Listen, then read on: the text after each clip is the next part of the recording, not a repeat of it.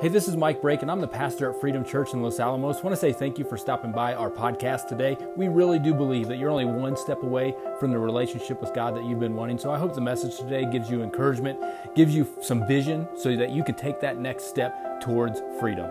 Enjoy the message.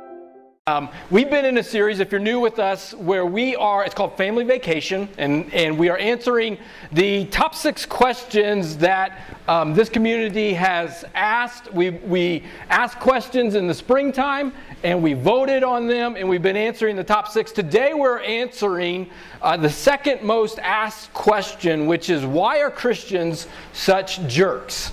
Which is pretty blunt and in your face, and we will address that next week. We will answer the number one question by far, and it is, why would a loving God send somebody to hell? And it's a deep question. It's something that we have probably all wrestled with, and so we're going to tackle it head on. I'm pumped to ask that. And then in 2 weeks, we're going to start a new series, but you're going to remember 2 weeks because of another reason. It is T-shirt Sunday. So I am wearing the shirt Freedom is Here. And on the back has the church website on there as well. But anybody that comes in 2 weeks, you have to be there on that Sunday. You have to show up in person or you do not get a T-shirt. But everybody that comes will get a T-shirt, Freedom Church T-shirt that says Freedom is Here. And we really do believe that if you take your next step in your relationship with Jesus, it's that next step towards freedom. It's that relationship with Jesus, that relationship with God that you've always wanted, but it starts with taking that next step. We're in that series, we're going to be talking about this thing called church. Why are we even here? What is this thing about? What do we value, and how do we find freedom in that? Because we believe that this thing is centered around Jesus and His church, and that's where the freedom is found. But today we're going to be talking about jerks. Why are Christians such jerks? And for the non-Christians in the room, if you're here today and you're a non-Christian, you get a pass. Okay? You get a pass today, and you get to hear some things about Christianity. You can even feel free to kind of be like, oh yeah, that's good. Like, get them. You know. But I do believe also there are some things, if you're here and you're not a believer in Jesus, that's fine. You don't have to believe what we believe to belong. But if you're here and you're not a Christian, I think there's some things that you can take with you, and some principles that we're going to talk about today that you can take with you, and you're going to find that that's going to really help you out in life as well. For the Christians today, we got a tough message. We got a tough one that we need to allow God to speak to us and maybe wrestle with some things in our lives as well. Jerks really are everywhere, not just within the realm of Christianity. Okay, I'm a sports fan, so for that dude that comes and ruins the score of the game, because I rarely, if ever, watch a game live. Okay, so I'm on tape delay, and then someone just like, oh, well, you're not going to like the score of that game, and they just totally ruin it for me. Jerks. Somebody who ruins a movie for me. Okay, anybody parents of toddlers that can't make it to the movie theater anymore? All right, I have to wait till it comes out on Netflix before I watch it. So Civil War, people, keep your mouth shut because I know nothing about it, and you guys keep trying to ruin me. I realize that's a lot on me. That person at the pizza party, they're like, what kind of pizza do you want? And they're like, thin crust. You're like, who are you? Come on, man. Just just get a salad, okay? If you're going to order pizza, man, deep crust, stuffed crust, do it right. Jerks are everywhere. I could just say, hey, picture a jerk in your mind. Who's someone in your life that's a jerk? And you probably don't have to think very hard. Maybe it's that know-it-all. Don't point. I see some of you guys like trying to point. It could be that know-it-all in-law. It could be that person at Smith's. You're in aisle 2, and you look up and you see that person in aisle 6, and you're like, oh, we are not going to cross 6 times in the next 10 minutes here. You know, I'm going to go buy some thin crust pizza somewhere else or something like that, okay? They're everywhere. Maybe it's your kids. You picture your kids. You're like, oh, mom, I need this, this. And you're like, get a job. Something. Maybe it's your nagging wife. Don't amen. Do not amen. We're going to do a marriage series in November, okay? There's hope there. Maybe it's your disrespectful husband that you're thinking about. Jerks are everywhere in our lives. Today though, we're going to be talking specifically about the Christian jerk. People in the name of Jesus acting like jerks.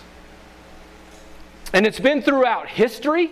If you look at history, people can look at the Crusades. People can look at the Spanish Inquisition. You can look at slavery, where people were doing horrendous things in history in the name of Jesus. And you can bring it on into today as well. People being judgmental, critical, bitter, angry, argumentative. Does anybody come to mind? I'm sure you can maybe think of a few. And while you're thinking of a few and making your list, and I've been preparing all week long, I made my list as well. It's in chronological order, so I thought, well, I'll just go over it. Starting with 2 weeks ago, Nathan Hughes. You know, I have my parking spot right out there. There's one spot and one spot only with shade. And you took it 2 weeks ago. Not happy about that, okay?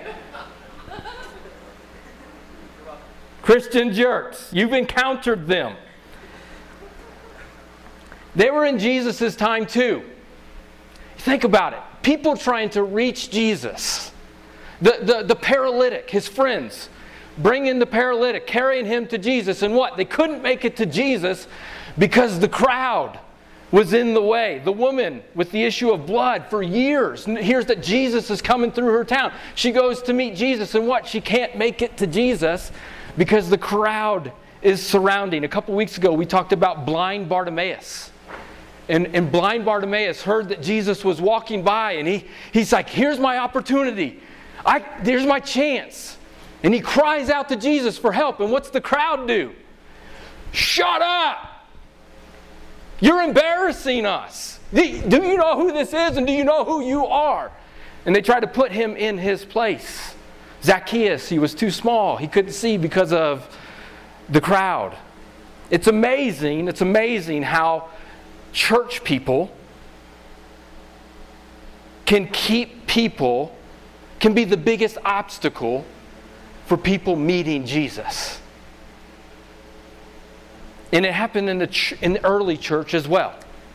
You think about, if you've read through the New Testament, and you read about the early church and how they do things, and those early church leaders would command things, not just suggest things, but they would command. They would say, love one another, forgive one another, strive for unity, seek peace, be peacemakers. Those commands, what? They only make sense, what?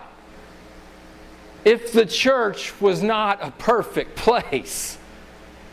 Why would you strive for all those things if it was a perfect place? The church has always been an imperfect place. And Freedom Church, if you are here long enough, you will come across a Christian jerk.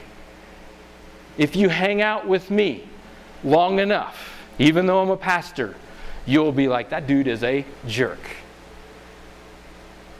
It's happened throughout Christianity. The church has never been a place for perfect people.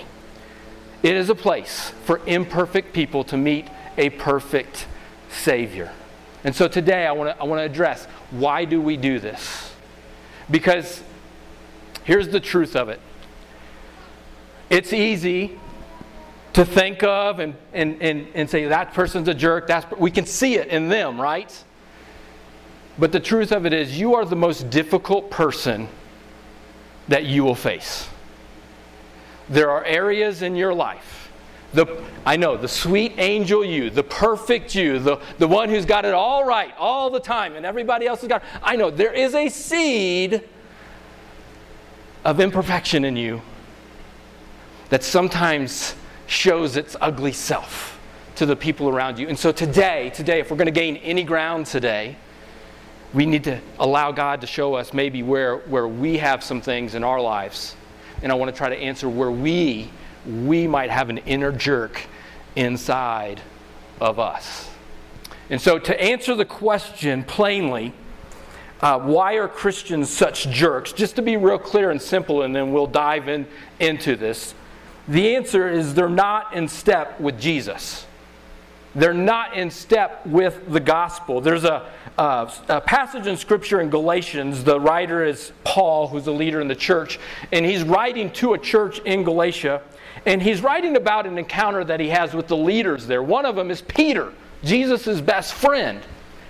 And he actually opposes Peter, two leaders, he opposes Peter face to face. And he has this to say about it in chapter 2 of Galatians. It says, "But when I, Paul, saw that their conduct, the leaders, was not in step with the truth of the gospel, I said to Cephas," who is Peter, "before them all, if you, a Jew, live like a Gentile and not a Jew, how can you force the Gentiles then to live like a Jew?" And let me just kind of sum that up real fast.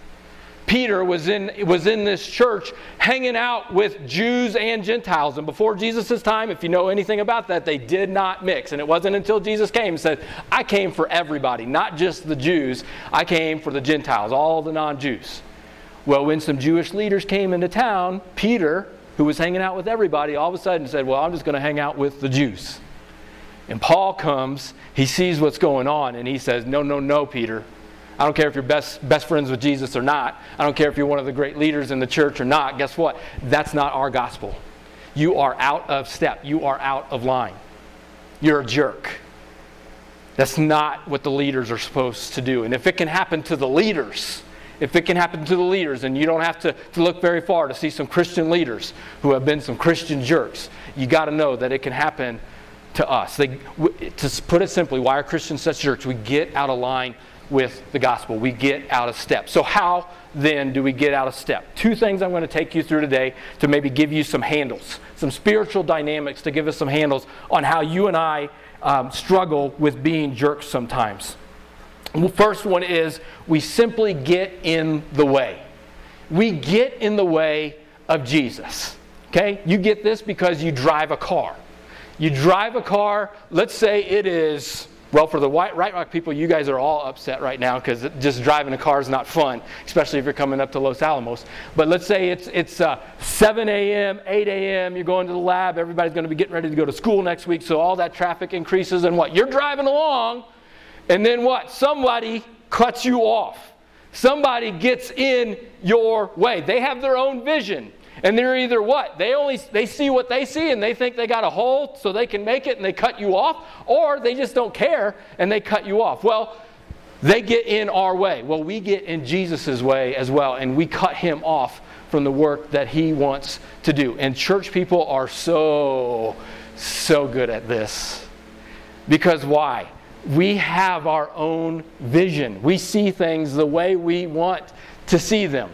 Everybody came in here today, I'm telling you, every single one of you came in here today with a vision of how you expect things to go here, what it's going to look like, what it's going to feel like, which songs we're going to sing, the preaching style. If we had carpet in here, you'd be like, I think we need this carpet. Christians all the time have thoughts and ideas, and if you've been in church life for long, we love to voice out all of those thoughts on how we think things should look and feel.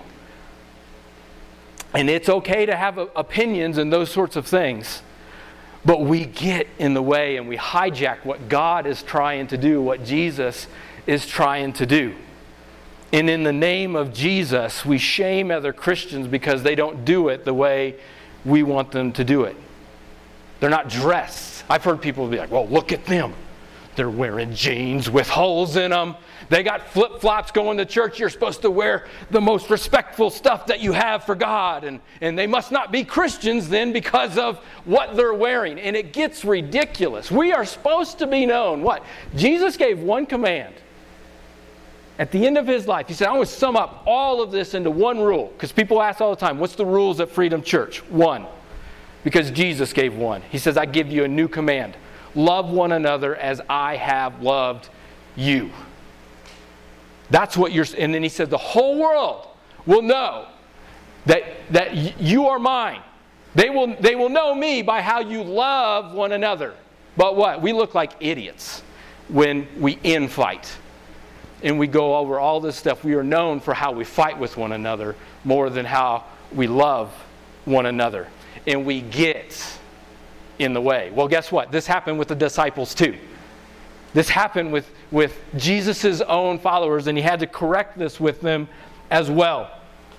He said in Mark chapter 8, Jesus had just told his disciples that he was going to start his church, and we're going to talk about that in 2 weeks. But right after he said, hey, I'm going to start my church. This is the thing. Like, even hell can't even stop what this thing is going to do. Then he says, but guess what, guys? Before that starts, I'm going to go to Jerusalem. The leaders, they're not going to like me. In fact, they're going to execute me. But it's okay, because on the third day, I'm going to raise from the dead.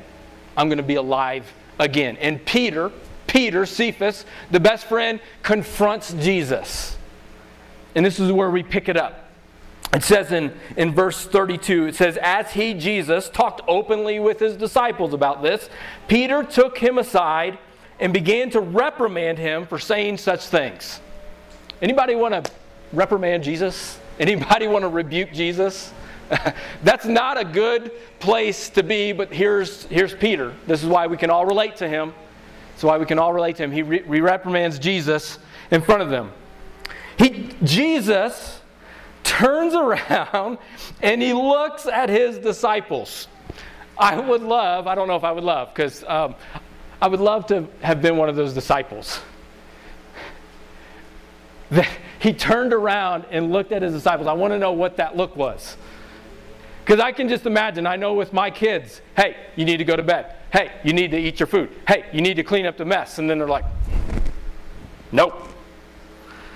And I just know some of the looks that I have. I'm just like, I got this vein coming out. I'm looking, trying to hold my breath, trying to get calm. Like, I don't know what that look was. I don't know if he was just like, oh, hell no. You did not just say that. Because in Mike Brake translation, as I read it, that's pretty much what he tells him. He looks at his disciples. And he says this. He reprimands Peter. He says, get away from me, Satan. Excuse me, Jesus.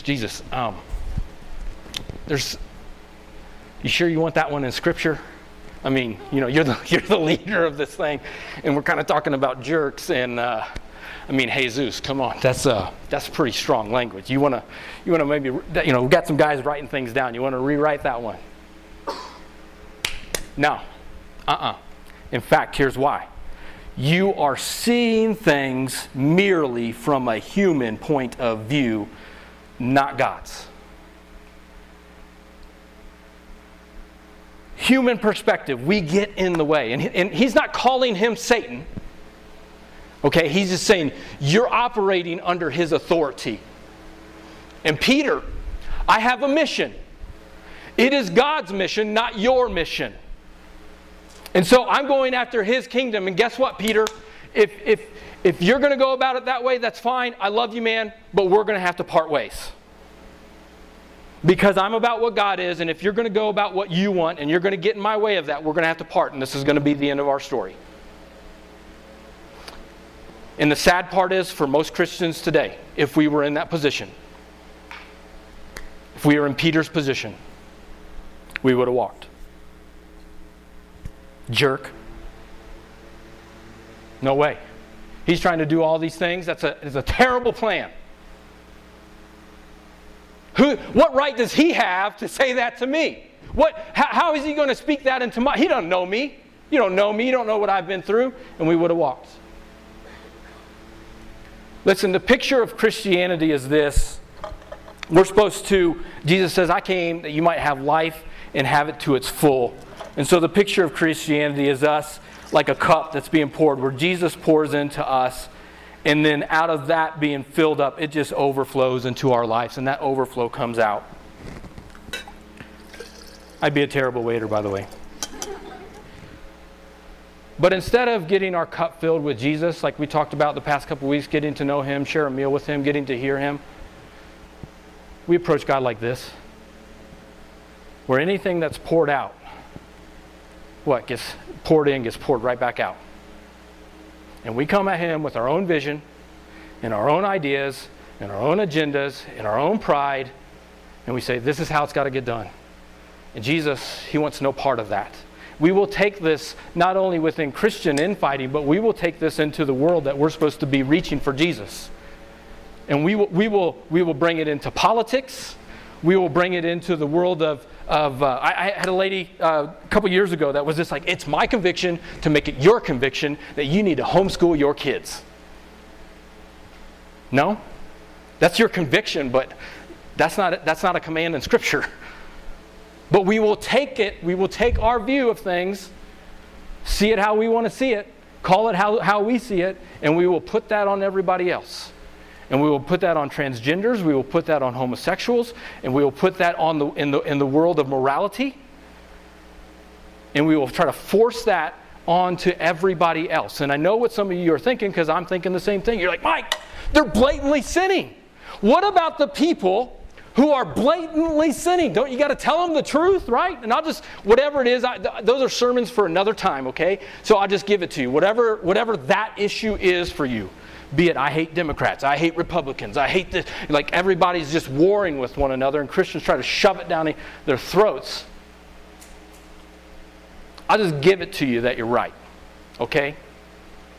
But what are we supposed to be about? What if they're blatantly sinning?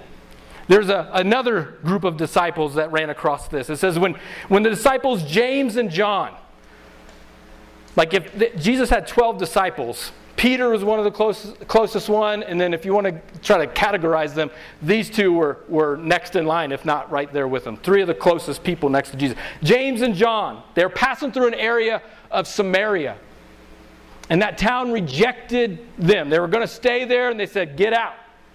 So when the disciples James and John saw this, they said, Lord, you want us to call down fire from heaven to consume them? They rejected us. They rejected you, Jesus. They rejected the truth. We're going to get them. And what do you think Jesus said? Yeah. Tell them they're going to hell, man. Let's bring fire down on these guys. Let's get them. Thief on the cross, mocking Jesus, in his final moments, cries out to Jesus and says, Jesus, take me with you, man. What did Jesus do on the cross in his final breath? Did he say, no, man, your time's up. You've rejected me your whole life. Here's the truth, man. You're going to hell. Enjoy it. Not our Savior. Not our Savior. We get in the way. We get in the way of what our Savior tries to do. What does he tell his disciples? He says, and he turned. Again, he turned and he rebuked them. Jesus only rebuking Satan. Jesus only rebuking evil. And here he's rebuking his disciples. Why? Because he says, and they went on to another village. Some of your translations says, you're not of my spirits. You're operating under Satan's authority here. And he lets them have it. Here's how Scripture says. Someone's blatantly sinning. How do we address this? This is from the Message, which is a paraphrase, but I love this because I think it's going to speak to you. This is out of Galatians chapter 6. It says, live creatively, friends. If someone falls into sin, forgivingly restore them. Think about like a doctor helping someone who has a broken arm. They're gonna slowly mend that thing together. It's a process. They're gonna work with that person gently to restore that bone. He says, forgivingly restore them, saving your critical comments for yourself. You might be needing forgiveness before the day's out. Stoop down and reach out to those who are oppressed. Share their burdens and so complete what? Christ's law. If you think you're too good for that, you are badly deceived. You are fighting for the wrong team. Listen, at Freedom Church, we're about truth. We are about truth. But Jesus in John 1, he came full of truth and he came full of grace. And we are not about condemnation. We are about loving people no matter where they are at. We are about loving people who are complete opposite of us. I can think of no better demonstration of the gospel of Jesus Christ than loving someone who is completely opposite of you, who even holds completely different moral values than you, and you still loving them. Why? because they are human beings created in the image of God, whom God loves. They have a soul, and Jesus died for every single one of them, and I will not apologize for that whatsoever. Freedom Church, we come to love and share the love of Jesus Christ. Jesus is coming one day to judge, and we're going to talk about this next week. He is coming to judge, but he said, hey, I did not come to judge, I came to save. So his first trip to earth was to save, and that's still his agenda. That's still his purpose. One day he will come back, and then it will be too late, and he will judge then. But right now, we are about that business of saving and seeing him save the lives of people. We get in the way. We get in the way. We all have our own vision of how this should work, and we get in our own way. So how did Jesus have the audacity to say this to Peter? Get behind me, Satan. How did he have the capacity to say this and not be a jerk? We get a clue of how Jesus lived his life. You see it throughout the Gospels, but I'll just point out one in Luke chapter 5.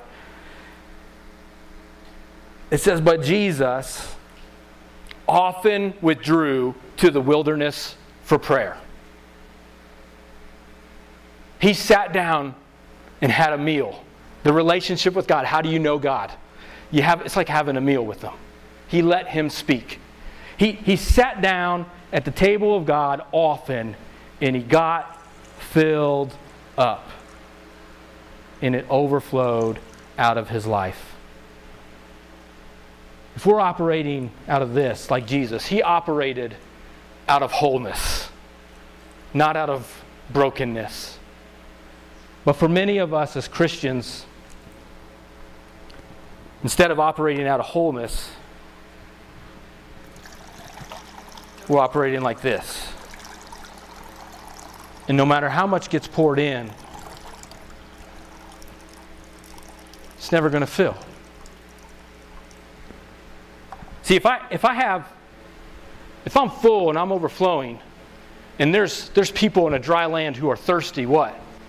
I can take this out and I can give you a little bit of drink. Out of my overflow, I can give you a drink, and I can give you a drink, and I can give you a drink, and help some people out and point them where to get some water for themselves. But guess what? If I go to everyone here, it's not going to be too long before what? This cup is empty. And I got to always remember, he often withdrew. The picture of the relationship with God is always coming back to the table to get filled back up. And instead of operating sideways with God, we operate out of our brokenness. And for some of us in this room, if we're going to make any traction here, you want to know why people think Christians are jerks? Because we're fake right now. We can't admit, I have not yet forgiven that person. We can't admit that the reason I'm lashing out is because I have so much undealt anger with and bitterness. We can't admit that we're wrong sometimes and say that we're sorry, that we're broken. And I'm here to tell you today that Jesus knows your brokenness and he still loves you. You can come here today and be honest before your Savior. Say, I'm broken, and I've been operating out of this for too long. See, all those people that Jesus healed that came to the crowd, tried to fight through the crowd, they all had to come to a point where they said, Jesus, I'm broken, and I need healing. You ain't going to find healing in your life until you really admit, hey, I need some help here. I'm not perfect. And the good news is Jesus restores brokenness. He doesn't, I'll get some tape that thing back up. You know, you got to do some work, man. You really jacked that up, man. Go do some work. No. He wants you to take your brokenness and make it something beautiful. He just heals it. He just completely restores it. But you got to be willing to admit that I'm broken and that I need help. And there's no shame in that. He wants you to take your weaknesses, Those areas of failure, those areas of shame, those areas of mistake that you're holding on to. I'm broken, I've done all these things, I've had all these things. Give it to Him. He wants to take those weaknesses and end up making them strength. One of the most difficult people that I think Jesus encountered in life was one of the guys closest to Him, Judas. The man who betrayed Him, the man who sold Him out. And on the night that he did that, on the night that Judas sold Him out, he told the guys, he told the guards, he said, I'm going to go to the garden, and when I go to the garden, I'm not going to just point out the one and say, get him. I'm going to go to him and I'll give him a kiss. What a jerk.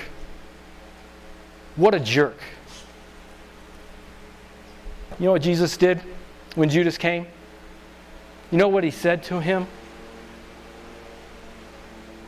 Judas comes, gives him a kiss on the cheek.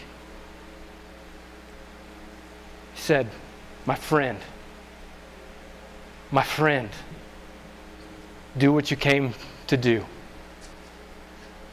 See, Jesus, I believe if Judas would have handed Jesus his brokenness, He would have healed him. He would have healed him. He could have healed him. My friend, do what you came here to do.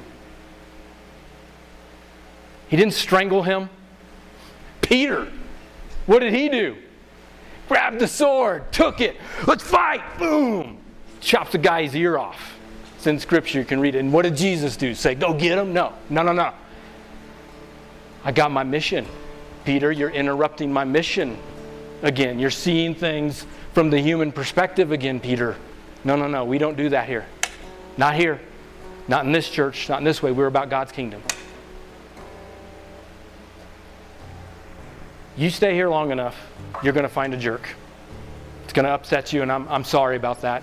You've been in church world long enough, and maybe this is your first time here in a while, and you've been burned. I'm sorry. Really, there's no excuse for that at all. But I also have not ever given up on the church because Jesus hasn't. He came for the broken. He came for the ones who are ashamed. He came for the ones who regret. He came for the ones who need healing. And today, maybe you, for the first time, need to admit in a while, or the first time forever, that I'm broken and I need healing. That's a start. That's a step. You may not even know what you need healing from, and that's okay, but you know, I've been too prideful to admit that this is me. We are an imperfect church serving a perfect Savior. And I'm okay with that. I'm okay. Let's stand and let's pray. Let's pray together for our closing prayer. Thank you again for listening to the podcast at Freedom Church in Los Alamos. A few next steps that you can take coming out of this. One is head to our website and let us know just exactly how we can help you take your next step.